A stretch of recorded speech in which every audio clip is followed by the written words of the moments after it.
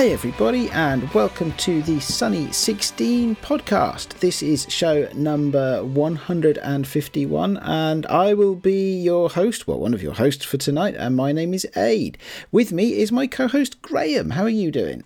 I'm very good, thank you, Aid. I'm very good. Yes, I have been out in my own garden this evening, so that's quite exciting. I realise that it might be weird that, as somebody who gardens all the time anyway, that getting to garden my own garden is exciting, but this is the kind of wildlife that I live. That sounds like a bit of a busman's holiday. Yeah, a little bit. It's good fun. Oh, well, that's good. At least when you finish your own garden, you get to sit and enjoy it. Yeah, and also I get to do butcher plants in my own garden in a way that would just make my clients turn white as a sheet. So that's also quite fun. Are you like the boy next door in Toy Story then? A little bit, yeah, a little bit. I can just picture you tearing the flowers off one plant and gluing them onto another.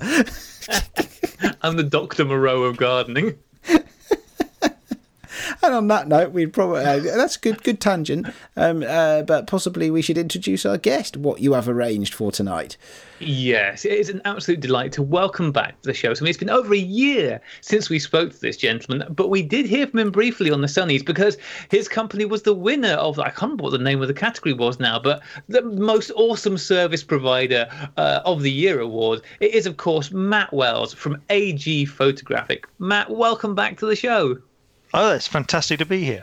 Yeah, it's even more fantastic that you actually pronounced the name of the company correctly. What happened to your usual ongoing joke? Yep. Oh, very good. That was like a professional introduction. Normally it's, and here's Matt from AG. Yeah, well, I thought I'd make an effort as it's, a special occasion getting Matt back on because, like I said, he's an award winner now, so we have to treat him with the dignity and respect which that station deserves. That's true, and part of our conversation this evening is going to be about businessy type stuff, isn't it? So probably good to get the name of the business right if we're going to do that. Yeah, that's why I'm wearing a suit and tie. Matt, indeed. It is fantastic. But we spoke to you last, I think it was March 2018, which was a long time ago now. And amazing. I know how when long ago that is, yeah. Briefly spoke to you in December, you said it had been a busy year. So how has the last 14 months been for AG? Oh, it's what we see is just continued buoyancy in our part of the industry, which is obviously there's a lot of analog stuff we do, processing film, and we see continual buoyancy in that. I don't see that coming from necessarily ripping business from other competitors. I see it from natural growth in the industry, and the figures being posted by the likes of Harman, Ilford Photo, kind of bear that out. They're just selling more film. Kodak Alaris are selling more film, and it's people love. What people really love is obviously the hybrid photography as well, which is, shooting film, scanning into the digital domain and kind of having the best of both worlds.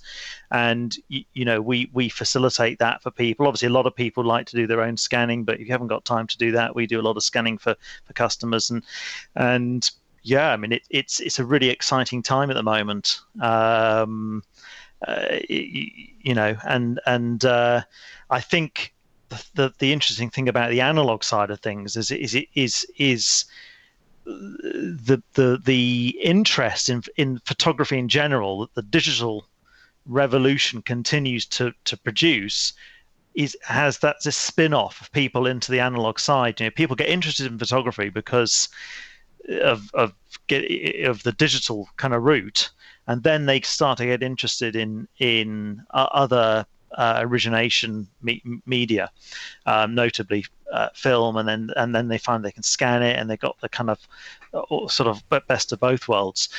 And also our print side, we continue to grow our print business, and that's something we want to really focus on as well going forward, particularly exhibition stuff and that kind of thing. And we've got all the facilities to produce an incredible range of prints and in a range of sizes and yeah, so it's a really interesting time at the moment.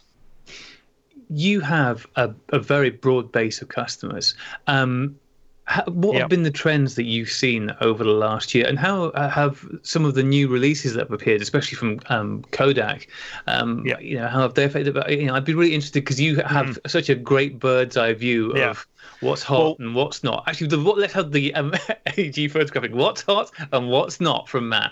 Well, I mean, obviously, one of the big release last year was that Ektachrome 100, which I had mixed feelings about. I thought they could release this film and it could just butcher sales from Fujifilm, who currently are the kind of custodian of color reversal. And if it does that, Fuji might just go, we're not selling so much of this. We'll just throw in the towel. We'll stop making, Provia or something. But actually, what has happened, and it's what we hoped would happen, is Ektachrome 100 appears to have been selling to people who didn't previously use slide film. So people who shoot on Velvia or Provia or whatever, on the Fuji emulsions, people who use those, they just stick with them. And the Ektachrome has enticed a new customer basically for slide. Now we obviously run an E6 service, and we're very proud of the results we get from that, and some of the customers we've picked up on that side. And no, it's great to have that other film, that E6 film come along, because it is a complicated product to make. And there were times when I thought it probably wasn't going to happen, but because of all the when Kodak had all these big changes, 2013 onwards, a lot of the knowledge, it's amazing how fast it seeps away, and that's why it took them longer to get that film to market than they originally thought they were going to. Because when they said they'd do it, and then they sat down and said, right, okay, where does this chemical come from that we put in it? Oh, that used to come from, XYZ department of Kodak. Okay, well, that no longer exists. So where are we going to get it from? Oh, right. Okay, we might have to re-engineer that bit. Well, what about this kind of formulation here? Bob knew all about that, didn't he?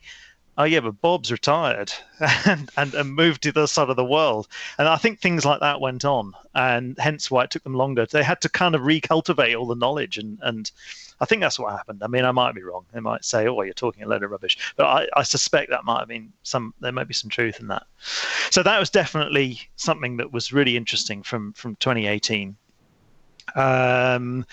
and the fact that it seems to have the sales are still strong of it. Obviously, there was a big, it was a lot of interest right at the beginning, and then of course it slowed down a bit as you'd expect, but it's still strong. I noticed we were just ordering some more today, so yeah, that was a great one. And of course the T-Max 3200, and we got a customer from we got a local customer who absolutely loves that film, and he was the first person I told when it came back out. I emailed him and I said, John, guess what, you don't believe it, T-Max 3200 is coming back. And I think he was the first person to come and buy some. So yeah, I mean, that's that Kodak has been very popular. They've really kind of I think they've been doing well on their analog side, and there seems to be a lot of interest there. And of course, you've got to think about the States as well. I mean, the States is a massive market for analog photography, and Ilford will tell you, most of their, it's their biggest export market. I know certainly a few years ago they told me their exports accounted for 80% of their production was exported, and a lot of that to the States. And I suspect it's probably similar. It's probably still the same. Probably similar today. So yeah, it continues to be an exciting industry to be in. Yeah.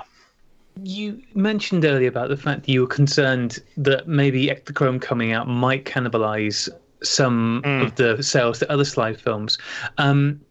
I suppose two questions with that. First off, do you think that in some ways, because Ektachrome was there was so much publicity around it, and I get the feeling that a lot of people who may not, well, as you said, a lot of people who were not shooting slide at all before have tried Ektachrome because there was so much buzz about it. Yeah. Do you think that then has the potential, or have you seen any signs of that then spilling over into other slide films as people go, well, I've tried this, I've realised that slide's fun, I want to try other stuff? Yeah, I mean, I don't have any direct evidence of that. I mean, our systems aren't sophisticated. Well, not sophisticated enough to tell us, oh yeah, this person bought some of that, and now they've bought some Velvia. But so anecdotally,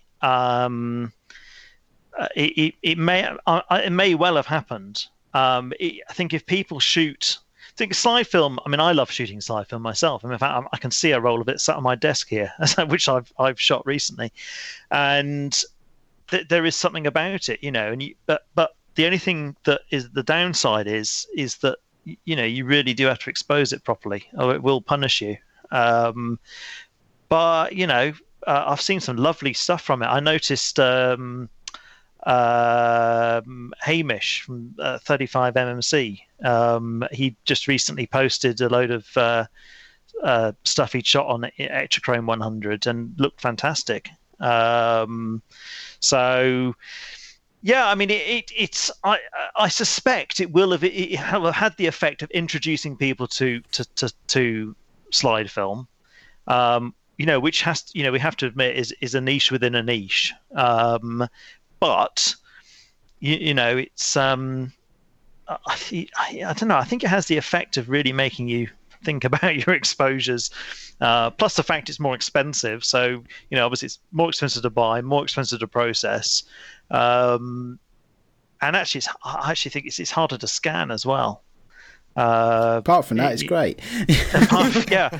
So, but if you nail it, it's nothing better. So no, it made. I wasn't shooting slide film, so that kind of resonates with me, and right. Not in the sense that I'm a sample of one. Is that I actually went out and shot some Ektachrome, whereas I hadn't shot slide film in a million years. Before that, I'm not a slide. Because I don't do a lot of landscapes. Perhaps I'm less interested in Velvia because I don't need my portraits to look green. So to have something that was that had the benefit of being a slide film but possibly slightly more neutral, at least I think that's what Andy Church said to me when it's a good it is an all-rounder Ektachrome 100. It's a film. It's not whereas Velvia is very much nature and landscape. Saying that, I have seen some cracking portraits on Velvia. There's a book, if you can get hold of it, and I recommend this book to absolutely everybody I speak to, really, whenever we turn to talk about lighting or slide film. It's by a bloke called Bob Christ, Krist. It's called Secrets to Lighting on Location, and a lot of the material in that book comes from what he was shooting in the 80s and 90s. There's a lot of 80s stuff on Kodachrome, corporate photography, which I love. I love that 1980s corporate photography. It's just so well thought through. But they were given a good budget, to do it in those days. They were given paid a whole day just to shoot one photo and things like that. And they're just amazingly well lit. But in his later stuff, he does use Velvia. There's a few images in that book where Velvia has been used very cleverly, and it's not a classic Velvia situation, so to speak.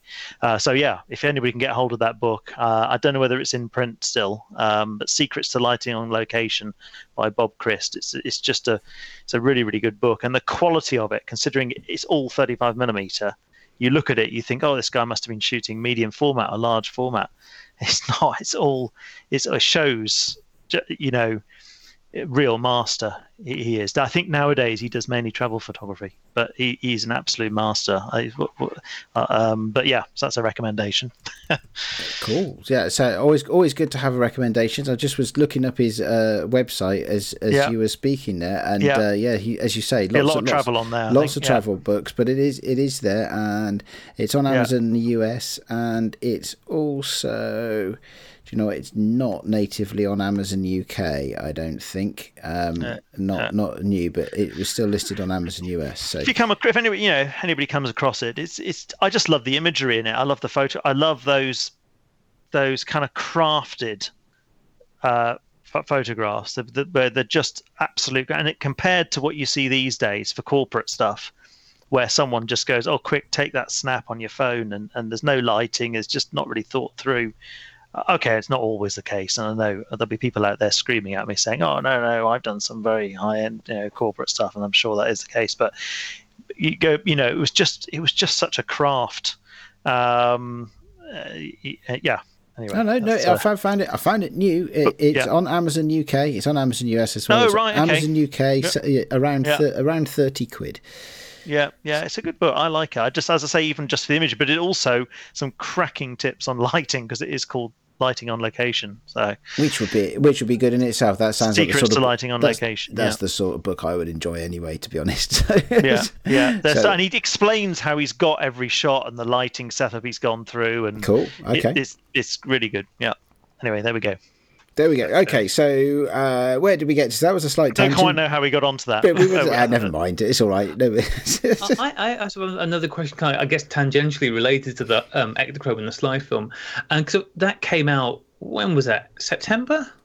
When did it? Yeah, I think we got the first stocks in October or something like that. Yeah. So obviously that was heading into, for at least us in the wrong part of the year. Yeah. Yeah. So I mean, do you find that your film sales and is it seasonal? Do you see variations? Do you know what?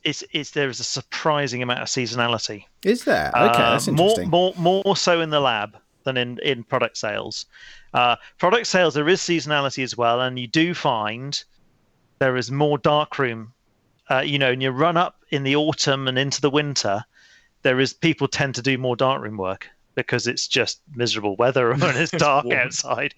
I even had a customer we haven't seen him for a while, but he used to come. He said, "Oh, I shoot all my stuff in the summer, and then I print it in the winter, and I just put my enlarger on the dining room table, close the curtains after dark, and it's fine. My dining room is completely dark. I've got no street lights outside them. It's on the back of the house, and that's when I print. I just do it on my dining room table, and I thought that was a brilliant example of why you don't need, because I think some people do worry that you need like a dedicated room or something, and you just don't, because you can just expose the prints, process them in your dishes, and put them in a washing up bowl of cold water until you're ready to go and kind of wash them properly. And that's it. You don't need tap, you don't need running water, you just need a dining room table and a dark space. But saying that, there is blackout material you can get on eBay. You can get 100% blackout material, and it's easy. But so there's a seasonality with darkroom into the winter,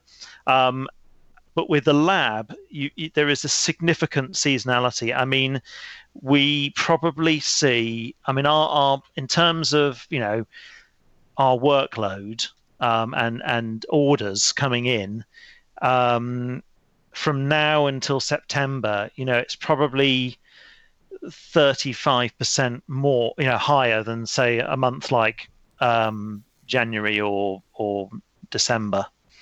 That's really interesting. There is a surprise, because bluntly, there's more light at this time of the year.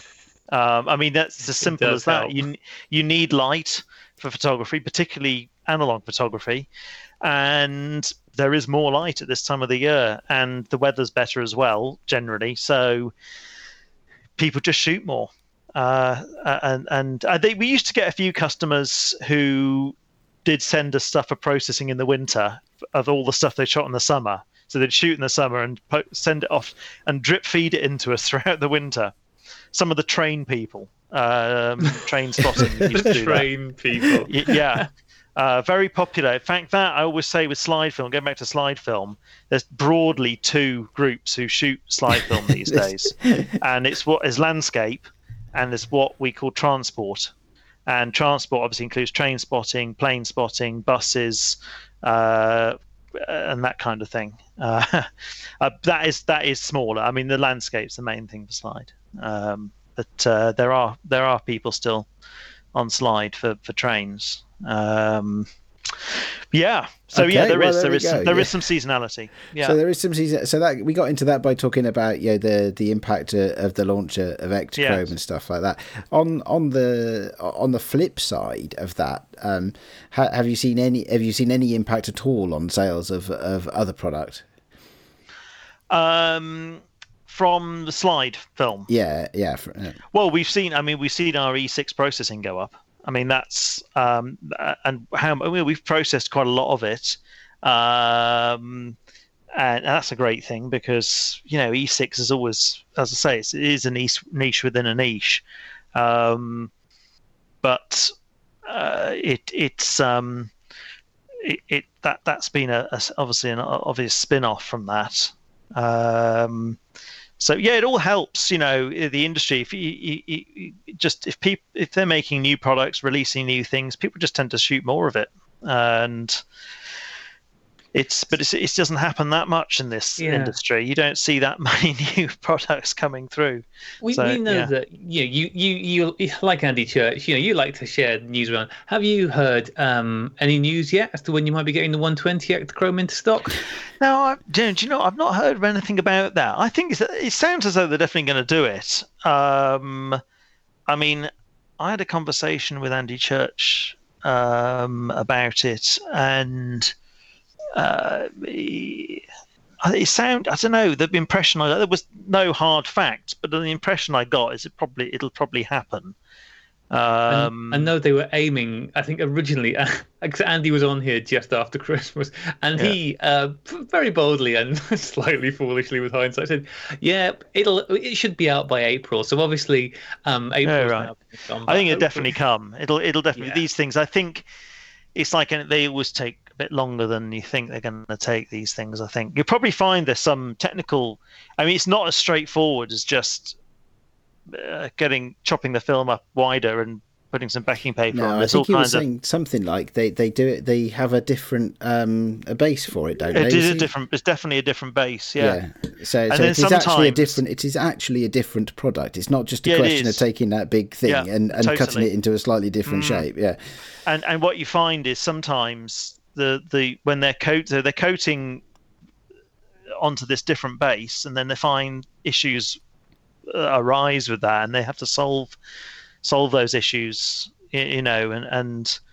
There can be all kinds of complications, even though it sounds simple. It sounds like it's just another format. And then large format, again, it's a different base again, and different considerations again.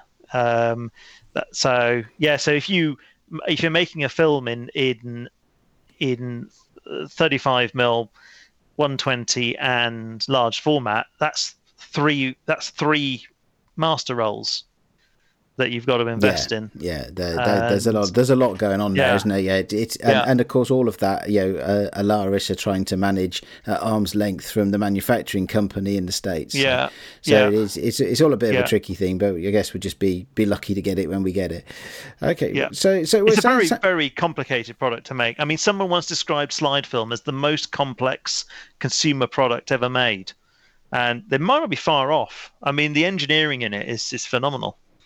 But and yes, very complex to make, and all has to be done in the dark. So you wouldn't if you didn't have to, would you? So okay, I mean, good that you've had a good year. And any other notable highlights for you guys as a business? I mean, really, we've just been progressing and growing, and we're just now looking to move on into the next stage, really. So what does the next stage look like then?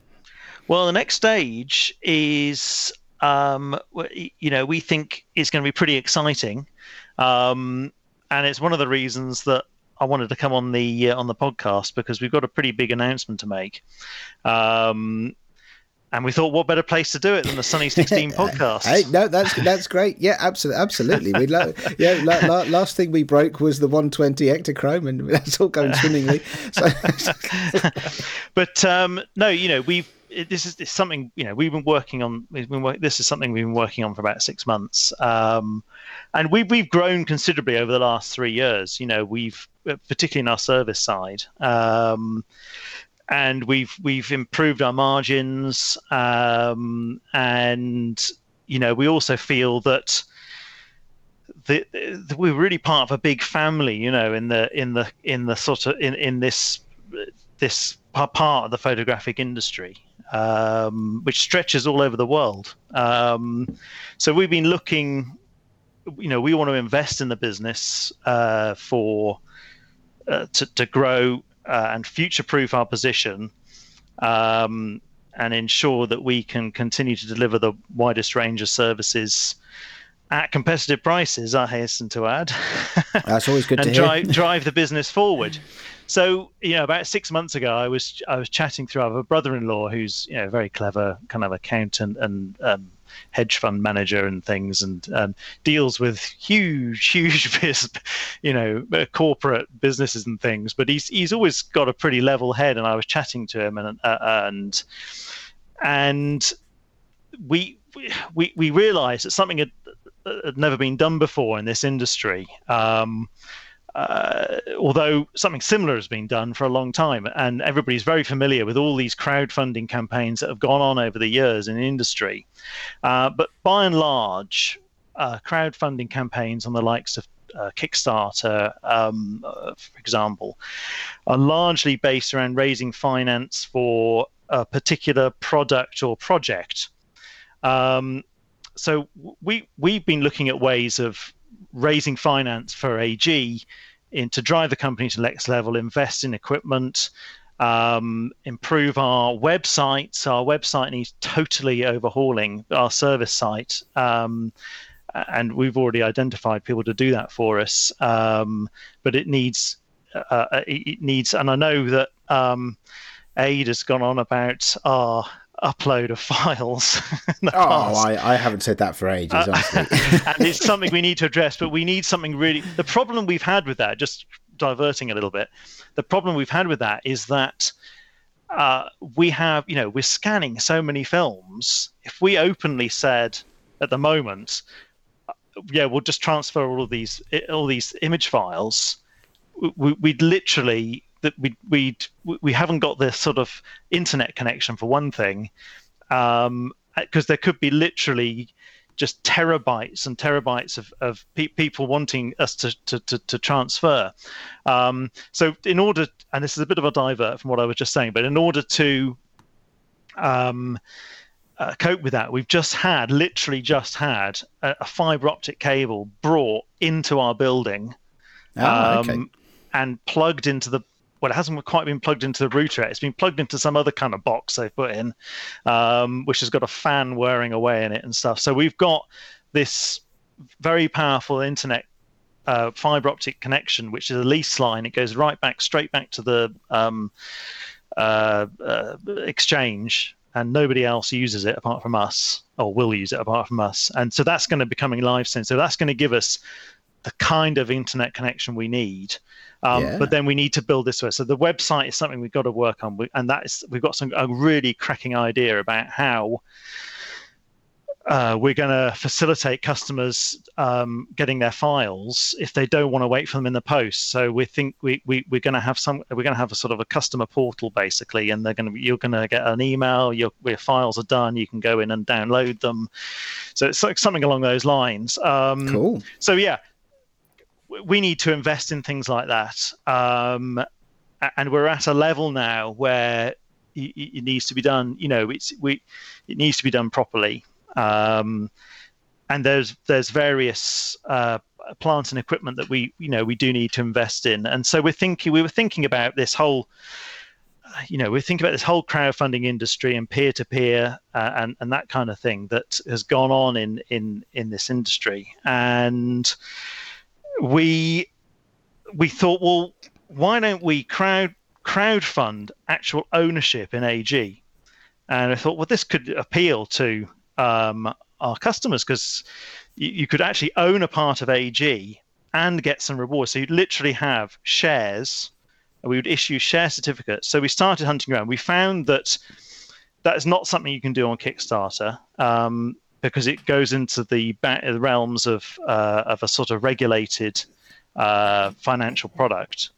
And so we applied to a platform called Crowdcube, and we were accepted to go onto Crowdcube. Now, Crowdcube it's a website, it's a platform where finance is raised against equity shares in a business, and they're most well known for facilitating the likes of the brewery Brewdog. They went onto Crowdcube, and more recently one of the challenger banks, Monzo Bank. So at any one time, there's only 30, 40 odd businesses on Crowdcube at any one time. So it's quite a vote of confidence in us that they've said we can go, we can build a pitch and go on there. Sounds so the good, stage yeah. we're at is we've built this pitch, which has been 6 months in the doing, videos and things like that, and that is going to be launching probably within the next 2 weeks. And we just wanted to announce it here on the Sunny 16 podcast. We thought it was a great place to do it. So that sounds really exciting. So yeah. Let me just make sure I've understood that then, because I think So let me channel my memories of Hamish and his Kickstarter campaign. But so okay, so this is crowdfunding, but the reward is if you back this is that you get to own part of the company. So you're not funding a product or a project or a service or an event or anything like that. You're actually funding the corporate growth, if you like. Then I guess. So there's a company which is called Specialist Photographic Limited, right, which trades as AG Photographic, right, and we'll get we will issue shares. On top of that, the way Crowdcube works, and anybody can go to crowdcube.com and look at investment opportunities, and you'll see all these businesses come up, and they're very diverse. There's all kinds of stuff on there, massive range. And what you'll notice is that yes, the main reward is that you get shares in the business in the company, but you also get rewards. So rather similar to the likes of Kickstarter. So we also give rewards. So it's a double thing. And the rewards, and what is very important to me with this crowdfunding is that all the rewards are immediately deliverable when that crowdfund finishes. So it's not like we're crowdfunding for a product and then the product's got to be made and it's got, whatever, and then eventually you might get it down the road. When the crowdfund finishes, whatever reward, so the shares will be obviously immediately deliverable, but also the rewards. And the rewards are going to consist of, there's a sliding scale, again, like Kickstarter, and the rewards are going to range everything from a pat on the back right up to much more exotic stuff. And then in between, there's going to be rewards like shareholder perks, where you get offered clearance stock before other people. You get shareholder events. There will be discounts depending on the level. There'll be discounts off orders. Some of the upper levels will be lifetime discounts. So it's the way it works is you get the shares, but you also get the rewards. I mean, there is one company on there at the moment which is they're crowdfunding to start a merchant bank, which obviously a completely different sector. And I was thinking, I wonder what kind of rewards you can offer for that, because I can't really think of anything that exciting. Mm-hmm. And they're not. You just get the shares for that one. Well, okay, but fair enough, though. I mean, if that's like a tour around the city of London or a T-shirt, I love merchant banking or something. But yeah, so it doesn't work with every kind of business, but with our business and with most of them, we've got some quite, what I think of some really nice rewards on there, in addition to obviously the ownership, and then ultimately, provided the business grows, and I'd stress at this stage the business is profitable, and obviously we're established. We are profitable, and I've never been ashamed to say we're profitable, because if we're not profitable, we're not sustainable. Absolutely, yeah. We have that conversation quite a lot at the moment. Yeah. And ultimately, anybody owning shares in the business could potentially be eligible for dividends, or were the business ever to be sold at some point, there potentially could be a return on the investment. Now, obviously, Crowdcube is a Financial Conduct Authority regulated business, so our pitch is Financial Conduct Authority regulated. That's a big difference with Kickstarter as well. So we have to be, we have to play by the rules. We have to be clear and not misleading. So our pitch at the moment, it's been written, it's currently being verified by Crowdcube, and they're doing due diligence on everything we say. So if we say we're profitable, we obviously have to prove that. Yeah. But this is good. I mean, this is good control, isn't it? Because this is so regulation in this sense is good, because it helps protect both the company regulated and the investors. Yeah. And I come from an accountancy background, and right. So I'm thinking to myself, okay, well, one of the fundamental tenets of accountancy that underpins the whole thing is, are you a going concern? And clearly you are a going concern. Yeah. Yeah, I mean, if you, as I say, anybody can go to crowdcube.com right now, you can have a look what's on there. There's a big range.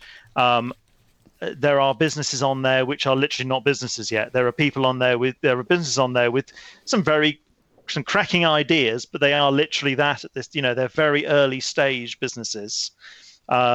We will go on there as one of the more established companies. Now, in addition, so this is just, so we've got the rewards, we've got the shares. It's Financial Conduct Authority regulated pitch. In addition to that, we also went to Her Majesty's Revenue and Customs and asked them for what they call Enterprise Investor Scheme status. And we've had confirmation from HMRC. We had to do all kinds of application for that, and business plans and all kinds of things, accounts. And they have approved us for that. So they've given us what's known as advanced assurance that anybody investing in AG will, if provided they're a UK taxpayer and an eligible UK taxpayer, and most people are eligible unless they've already used up their allowance for this. But they've said that anybody invests in AG will be eligible for Enterprise Investor Scheme tax relief. Which is broadly speaking, and again, it's all on Crowdcube. They have explanations on there. There's a page on there that explains how it works, and I won't go into it here because it starts to get a bit dry. But for some people, that will be a considerable incentive, because it's quite generous. Okay, so it reduces your annual tax bill in some way. It reduces, obviously anybody taking advantage of that would need to already be doing, well, you need to do a self-assessment, obviously, but which isn't difficult to do. If you're in employment, you just put down what but it's so that's another. So we got the EIS status, which is also important. That sounds really good. Yeah. And so what the way? So we've got the rewards, the Crowdcube pitch, Financial Conduct Authority, HMRC. So when the pitch launches, when we're thinking this is going to happen in maybe just under a couple of weeks, and we'll be obviously letting everybody know as soon as it happens, and I'll get onto that in a minute. But when I've forgotten what I was going to say now. when the pitch launches, it will in a few weeks. So we'll be able to see all of that pitch. Yeah, sure. What I was going to platform. say was the way Crowdcube works is that we have to hit 20% of our target amount privately. So it will launch on Crowdcube, but it'll only be visible to whoever we tell it's. So our obviously the AG customers will let them know, and they'll be able to have a look at it. But it won't be if you just browse onto crowdcube.com, you won't. General public won't be able to see it. Right. When we hit 20% of when we raise 20% of the target, it will then go live to the public, and at that point, outside investors will look at it. And there's a lot of people out there who just enjoy investing in small businesses, and they're looking at Crowdcube and they're looking for interesting investments. Now, we may well get investors who don't know one end of a camera from another, but it sounds like an interesting business, and so we have to appeal. It's actually quite an interesting pitch, our pitch, because obviously we've there are two sorts of people. We're sort of appealing to. We've got people who understand what we're talking about in the photographic industry, and then people who might not, with all respect to them, they may have no interest really, but they might just be looking for an interesting investment. So then it goes live, and we hope, and we can then overfund the target, but it is ultimately capped. So if it's really popular. So are you ready to talk yet about how much money you're trying to raise? Is that something that's appropriate? No. Well, it'll be in the pitch. Yeah. So we're looking to raise 100,000. All right. Okay. That's the main. That is the basic target. Now that is at the lower end on Crowdcube.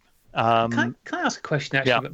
Because as you said, you are a going concern and a profitable business, and because of that, there are other avenues that you could explore. To get money. So why go to a crowdfunding model? Well, there's two. The broad choice is equity finance or debt finance. So do we want to take on more debt, or do we want to give away some equity in return for finance? I mean, there's the two broad choices for a business. And this is interesting because this is all new to me, but I have some idea of the concepts that are involved here. So I didn't know, for example, there were ways of raising finance for companies that I assume the size of your company is. Yeah. Because you're I'm guessing you're not big enough to be listed on even some of the smallest markets. No. I mean, we're a long way off. We're a long way off a publicly listed company. We're a small business. But every company which is limited by shares, you can issue shares in it, and there's nothing to stop anybody doing that. What these platforms, other than there's nobody that wants to buy them. Well, this is it. Don't think anybody would want to buy shares in my company. So. Well, I mean, you never know. But what the likes of a platform like Crowdcube has done is it's made it easy for people to invest in small businesses that would otherwise have never known about, I suppose. And as I say, there's been a lot of interesting pitches. There have been quite a few breweries on Crowdcube. The microbrewery industry has got to get its money from somewhere, hasn't it? So. Yeah, I mean, with breweries, the classic thing with the breweries is, okay, so we've got a capacity of X, but we need a capacity of X times 10 because we can't keep up with demand. Right, so how do we, we need the money to fit out this new brewery and increase our capacity. But by and large, that's sort of where we are with AG in a way. We have a growing demand for our services, and we need to invest in the plant and equipment. We need to increase our capacity. We need to deal with our website, with our digital marketing, which I'll be the first to admit, digital marketing is something that we need to outsource to someone who knows what they're doing, because it's not my area, digital marketing. But that's what, we have sourced some people and who will be put on a performance related contract as well. But yeah, I mean, there are plenty of areas that we can, and it will help propel us to the next level. But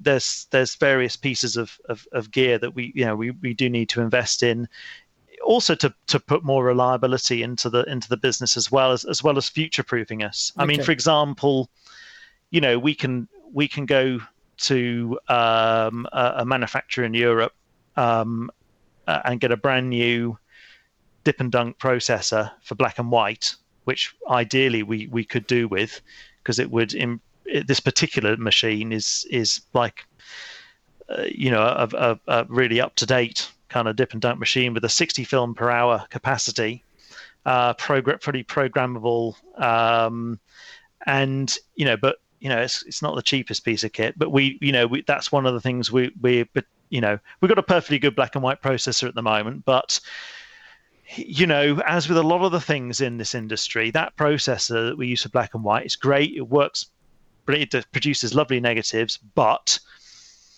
there are certain components in that machine. We have got spares. Yeah. But the company that made it in Japan no longer exists. They finished after the earthquake. Okay. They decided their factory was affected. It wasn't destroyed, but something happened, and they just decided they would just call it a day. That's too much. So this is interesting, because the conversation is turning now. So we talked about the mechanisms, and we talked about amounts and things like that. So the other area of questioning that I had, of course, is that you've referred to the pitch a lot, and so I was going to ask you about that. What you've described so far, I could sort of classify as inorganic growth, but of your core business. Yeah. So strengthening and building for the future around the core businesses, the lines of business that we know today. We know them as consumers. It's not necessarily going into new markets. We would like to push forward a bit more on the international scene, because we do see, when I look around the world and I look at what comes into us from around the world, that we're lucky in the UK. There's quite the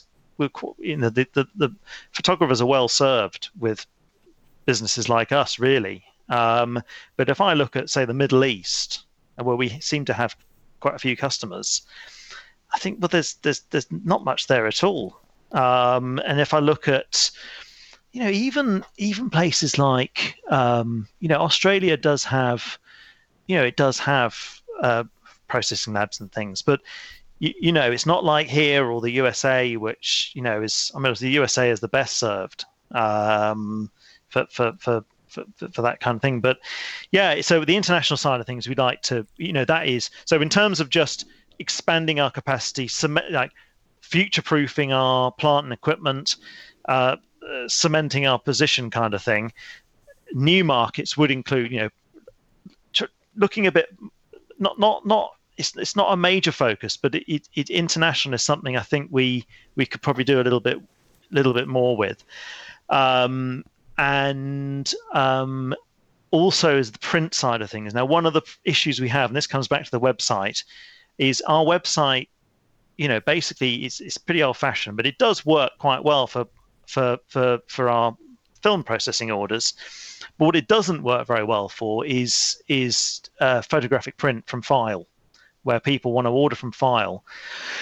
And so that side of it is something that needs, that is not a new market for us, but it's one we really should be doing more on that front. And one of the things holding us back, well, the main thing holding us back, is our route to market on that, because our website is just not up, it needs a refresh. Now, we've already appointed some people after it's just been a nightmare, actually, to be honest. And we lost a load of money with one developer,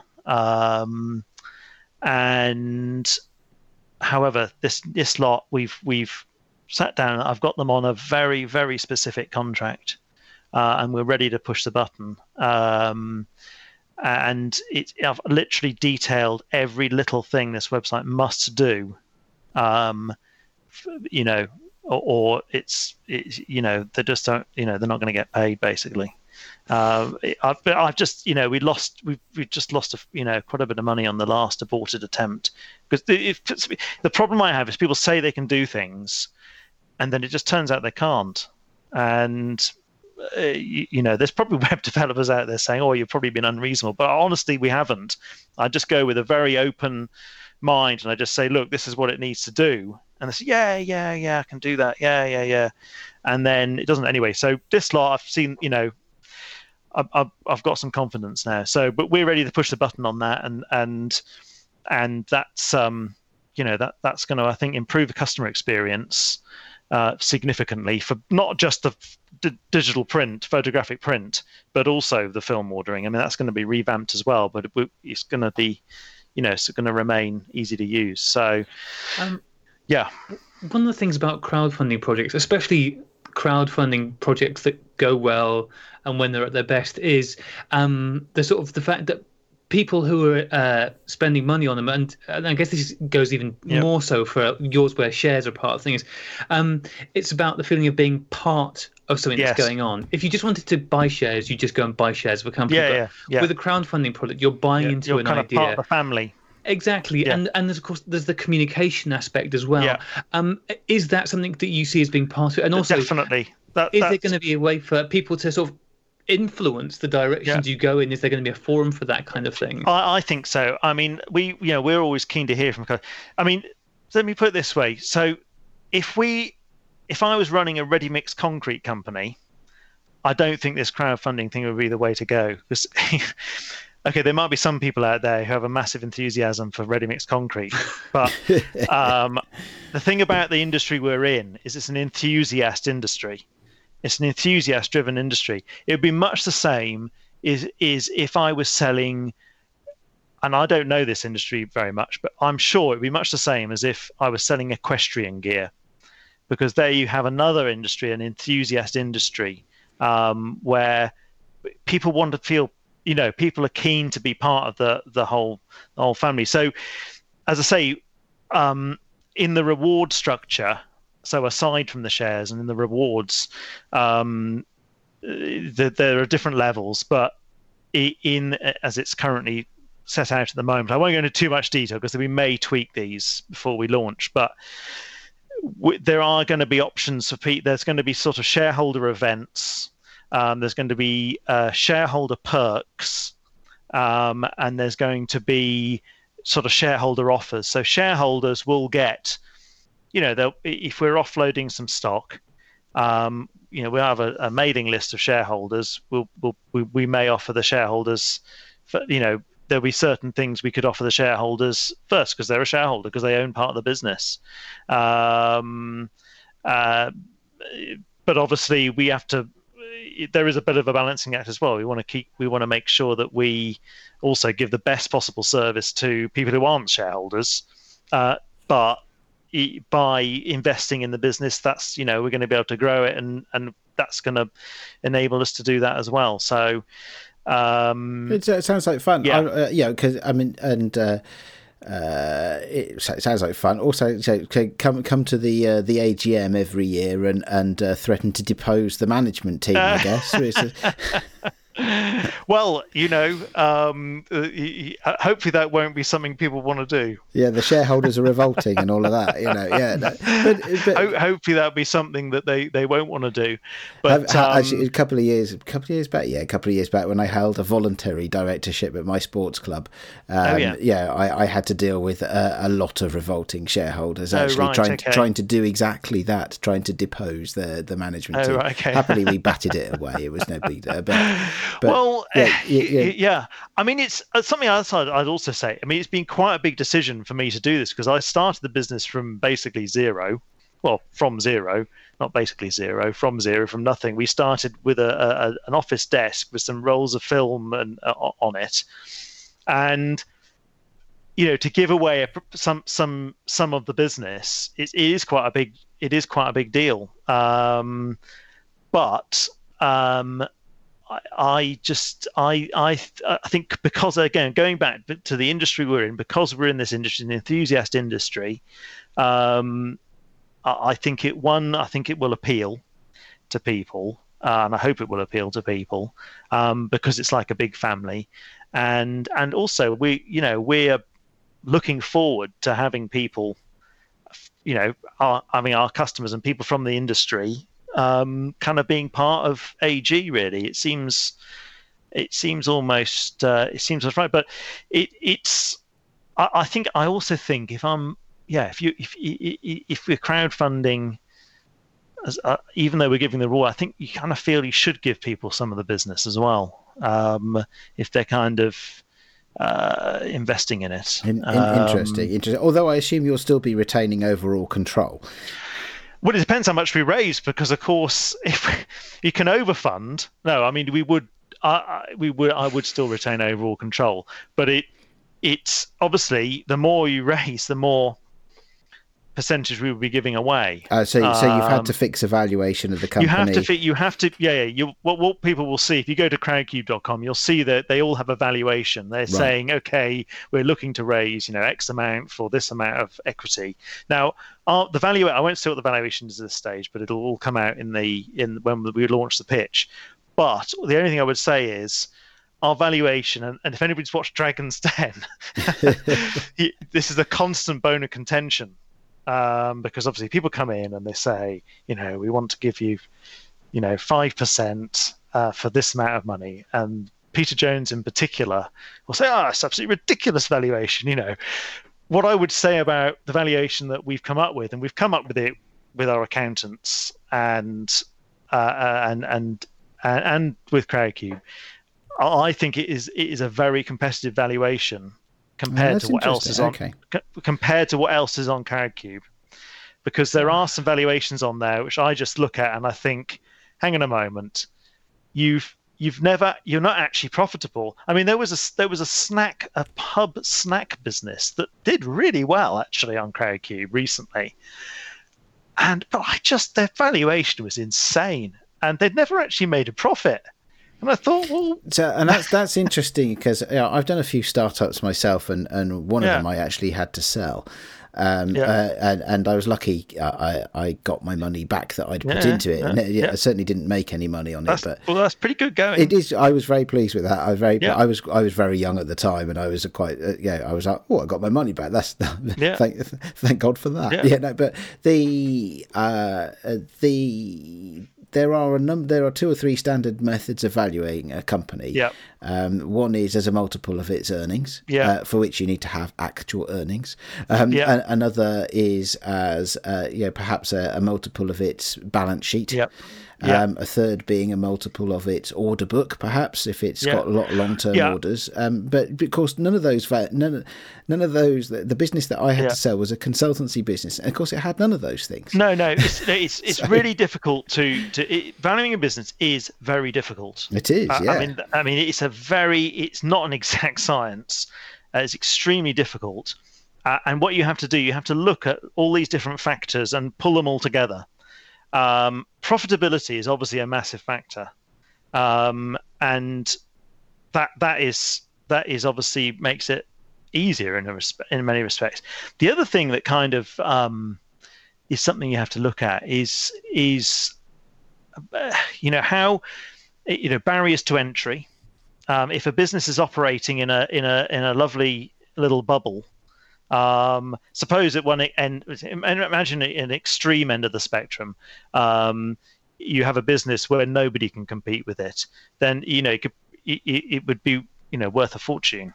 Now, I like to think with us, we do have some reasonable barriers to entry, and the barriers are the cost of equipment, because we already have quite a lot of expensive equipment, which you have to have. Ultimately, if you're going to scale the business at all, and also the expertise and the general sort of expertise in operating a lab. it's kind of something that isn't written down anywhere. And so there are more barriers to entry than say. I mean, I always use this example. I know someone who has quite a sizable business in Birmingham, and when I say sizable, I mean £11 million turnover, selling mobile phone accessories. Now he has to work bloody hard because that is a business where there are no barriers to entry. Yeah. I could set myself up tomorrow with an Amazon account selling phone cases, and that and do it out of my bedroom. And do you know what? And that's interesting because that's closer to my own personal experience, because I've founded consultancy companies and there are literally no barriers to entry. All you need is a laptop and a mobile phone, and you've got a consultancy business. You've got to know what you're talking about. You've got to be able to sell something. Yeah, right? But I mean, I say it's not the end of the world not having it. I mean, there's plenty of businesses that have no barriers to entry and do very well. But obviously, if you're valuing that kind of a business, then that isn't a factor you can take into account. You'd just be looking at the profitability more. But with a business with barriers to entry, or a level of, then obviously that's a bit of a factor. I'm not saying there's anything wrong with not. I mean, it's not wrong. There's nothing wrong with setting up a business where there are no. I don't think there's no barriers to entry. As long as you still got an opportunity do it to better make money than everybody else. Yeah, or in the case of something like a services business, you can build a client base. Yeah, that's it. And so, but barriers to entry is a factor. Balance sheet is a factor. Profitability, for me, is a big one, and because if you're not profitable, ultimately you're not sustainable. Profitability is, and it's the big one for me. And at the moment, there's been a glut of businesses around, very high profile businesses that actually have never made a profit. I mean, I'm pretty certain Uber has never made a profit. Well, they're feeling the pain this week. I think they might be feeling the pain a bit this week, yeah. But it does happen, and then you just think, well, how long? Someone's got to keep pumping money into that business to keep it operating if it's not profitable. That's it in a nutshell. So that's where we're at. We're going to go into this Crowdcube thing, and what I'd say, what's going to happen in hopefully, when by the end of this week, so when shortly after or just before you broadcast your podcast, we'll have a web page on our website. So so if people are listening to this now and they look at that, they should be able to see that web page now. And there'll be a banner at the top of the website. We'll link to it. There'll be some information on there. There'll be a sort of message from me, and a little place you can enter your name and email address for email updates, or specifically about the Crowdcube crowdfund.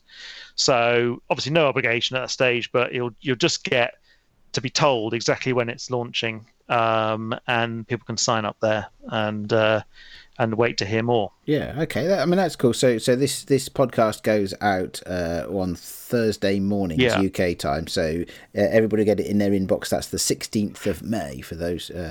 So we'll have it. We'll have these web pages will be up sort of probably Wednesday evening tomorrow. But Wednesday evening, and anybody listening to the podcast will be able to go and have a look at that and sign up to the email update, and then you'll be the first to hear when it actually launches. You can have a look at the pitch. There's supporting documentation in the pitch, like business plans, investor deck as they call it, which is like a prospectus. It'll be in there. So there has been quite a bit of work actually putting this together. But it sounds like it. Yeah, it has been quite a bit of work. The video on there as well. There's a 5-minute video which is explaining all about the company. Anyway, but you'll have to wait. You'll see it when it all launches. But as I say, you can go to the web page on our website. It's either web, because we've got 2 websites, as everybody knows. And there'll be a big yellow banner at the top. Click here, and it will take you to a web page. And on that web page, you can sign up to the email update. Okay, so and for those that may not know the exact web addresses, websites, ag-photographic.co.uk or ag-photolab.co.uk, either of those. Yeah. Okay. Well, this sounds really exciting. I have to say, this is the first conversation of this type I've had. There we go. At all, actually. No, I was going to say in the history of Sunny 16, but I've not seen this kind of model before. So I'm the businessman in me is thoroughly intrigued, actually, and of course wishes you well. You've clearly prepared and quite substantially. It's been 6 months' work. In this whole thing, figures and everything else. All of that. But then there's HMRC. I was going to say getting it all authenticated by the government and stuff like that. I mean, that's quite that is no small step in its own right, is it? So that's it. Oh, right. Okay. Well, so it's been a pleasure to tell everybody about it on the Sunny 16 podcast. Yeah, great. Well, thank you very much for a worldwide scoop. So tell me, that's going to be open for how long? Sorry, did you say? So what? So the way it works, it launches once we hit the 20%. It goes live to the public. So initially, it's just to whoever we tell about it, whoever we notify about it. Whoever signed up to the emails or our customers or whatever I'm not quite sure. I think CrowdCube give us a kind of a web address you can get in, like a URL. Yeah. And then when we hit 20%, it goes live on the platform. And anybody can see it just browsing crowdcube.com. Right, okay. And it remains on there for 30 days. Oh, okay. All right. So it's a 30-day we have 30 campaign. days to hit the target. Well, we have to hit the target. If we don't hit the target, it's all been a waste of time. So in that sense, it is akin to a Kickstarter model rather than an Indiegogo model. No, that's right, and we can overfund as well, but we have to cap it, so it is capped. There are businesses on there that significantly overfund. They raise double, 3 times sometimes what the original target was, and we've took the view it was better to start. It would have been silly to go in with an unrealistic target, and only to fail. But at the same time, if you go too low, it doesn't look interesting enough, particularly to the outside investors. So. We are at the bottom end. I mean, BrewDog raised 22 million on CrowdCube, and Monzo Bank raised 20 million. I've seen people raise, over 1 million over the last 6 months. Quite a few businesses do that. Obviously they're doing different things. We've set our sights at something we've said our target is 100,000. With that, we can invest. We outline exactly what we want to spend the money on in the documentation, which will be on CrowdCube, and we also outline where we're going to go if we overfund, and all of it goes to future-proofing the business and the services, and it will hopefully provide some great rewards and for anybody who decides to get involved. Cool. That sounds good. Right, one last question, because we probably should wrap up at least this part of the conversation. Yeah. If I am somebody who is not used to making these kind of transactions, right? Yeah. To buying a share in somebody's company. Yeah. Is it easy? Is it? Do they hold my hand and take me through it? Yeah. So one of the first things I did when I looked at CrowdCube is I set myself up in the shoes of an investor, as in someone who wants to put money into one of these. And I thought, I'll try and invest 50 quid in this brewery. And so I just went through the motions. Was that a Friday night, was it? Yeah, it was. So I just went through the motions. And it was quite interesting. Actually, it's very simple. They don't take the money at that point. Right. What happens is you put some card details in, but nothing is taken at that point. when it gets to the end, they then send a cooling off email. Because it's a financial transaction, and you're entitled, as in this country, entitled to the protection of a cooling off period. Totally. And with that, they also send any other relevant information that potential investors should know. And then that's it basically. It is very, very simple. And if you click invest now, you're taken through a brief questionnaire, which makes sure you understand that you're not investing in Unilever or someone like that. This is a different kind of investment. It's a small business investment, and it's going to be more exciting than investing in Unilever or someone like that. It holds your hand through it. Yeah, it's great. It's quite a well-designed platform. So it's not scary, right? Our listeners who are maybe not used to these kinds of things, no need to be scared of it. It's probably no different. It's no different to it's probably a bit more involved in Kickstarter, but by and large, it's people are quite adept these days, I think, to sort of setting up an account on a website and it's like buying something on a website, really. But yeah, that's it. They hold it, and as I say, it's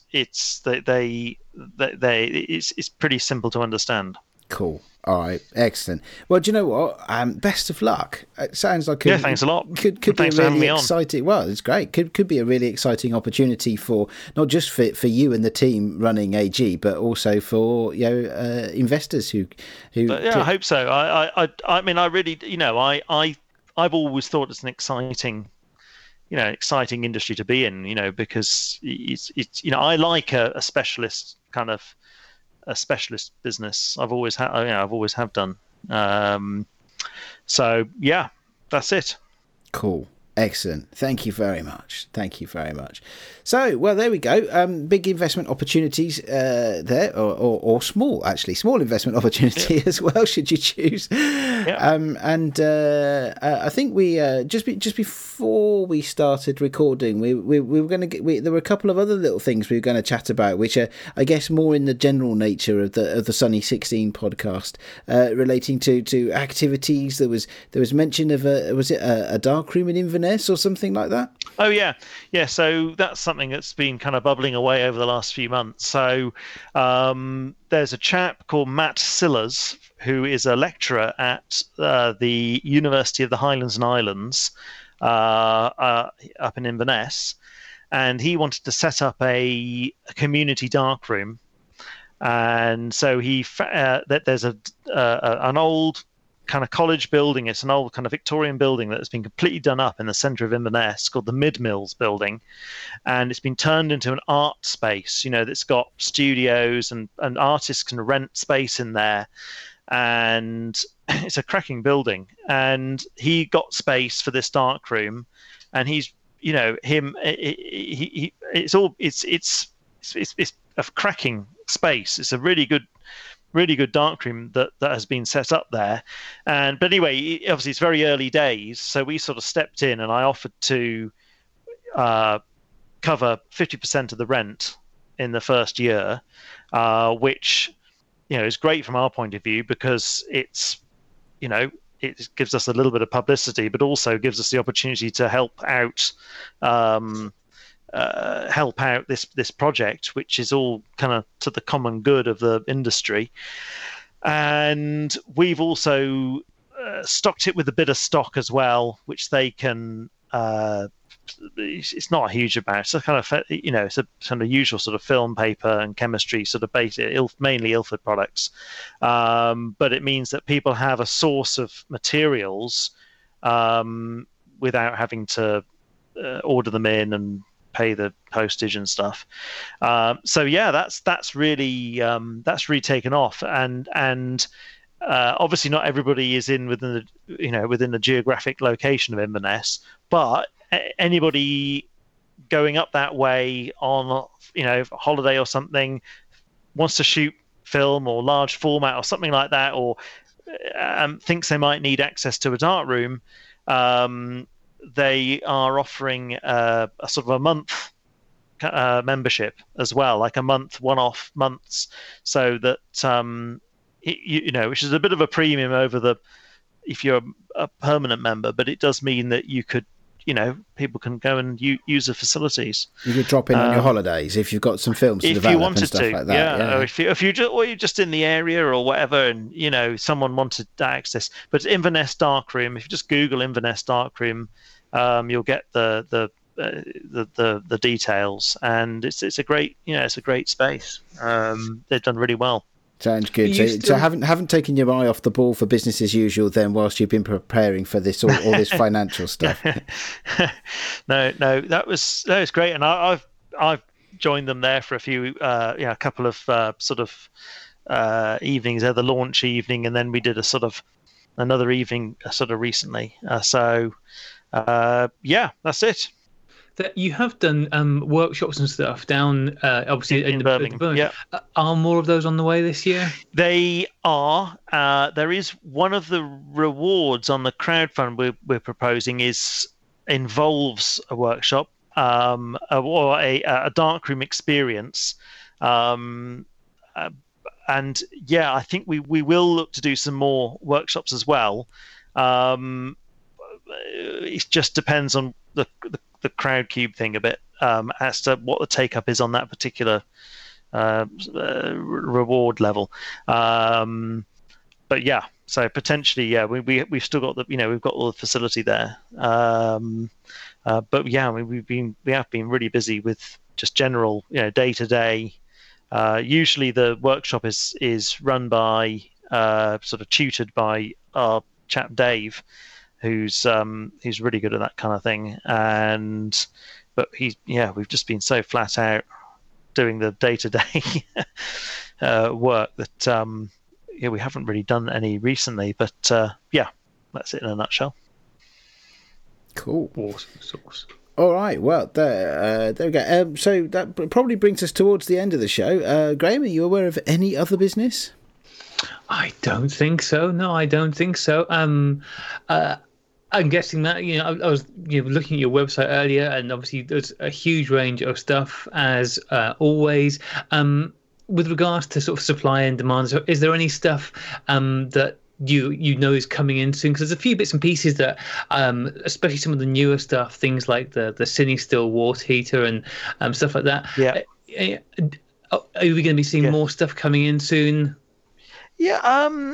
On the product side, I'm just trying to think what else there is lined up at the moment. Off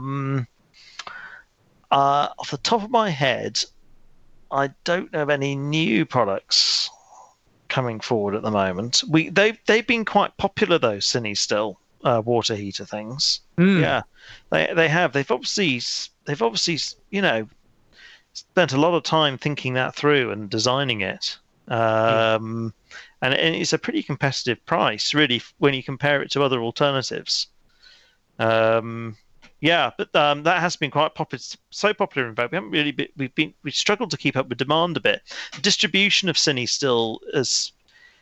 it's a little bit, it can be a bit tricky sometimes because it's quite specialist. It's not like getting hold of. I had an email from them saying they were restricting on the films. So we've never really, we've never really sold the films. I don't know why. We just haven't. The monobath. That was it. The black and white developer kind of mono dev fix all rolled into one chemical. That has been popular. But that was quite tricky to get hold of, and then we had some in, and then it went out. So they are coming up with some interesting stuff, CineStill. I think we'll see more from them. I think we're going to see more products. I have no inside line on that, but I'm sure we will. They do seem to be sort of almost compulsive innovators in this field, so that's a good thing. I think we'll see a lot of interesting stuff. I think we're going to see a lot of interesting stuff from them.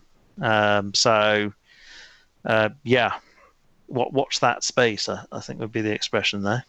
Excellent stuff. And obviously you'll be getting stuff in as and when you can, and trying to keep it in stock as much as possible. Yeah, I mean, sometimes it's tricky with some of the more unusual stuff, but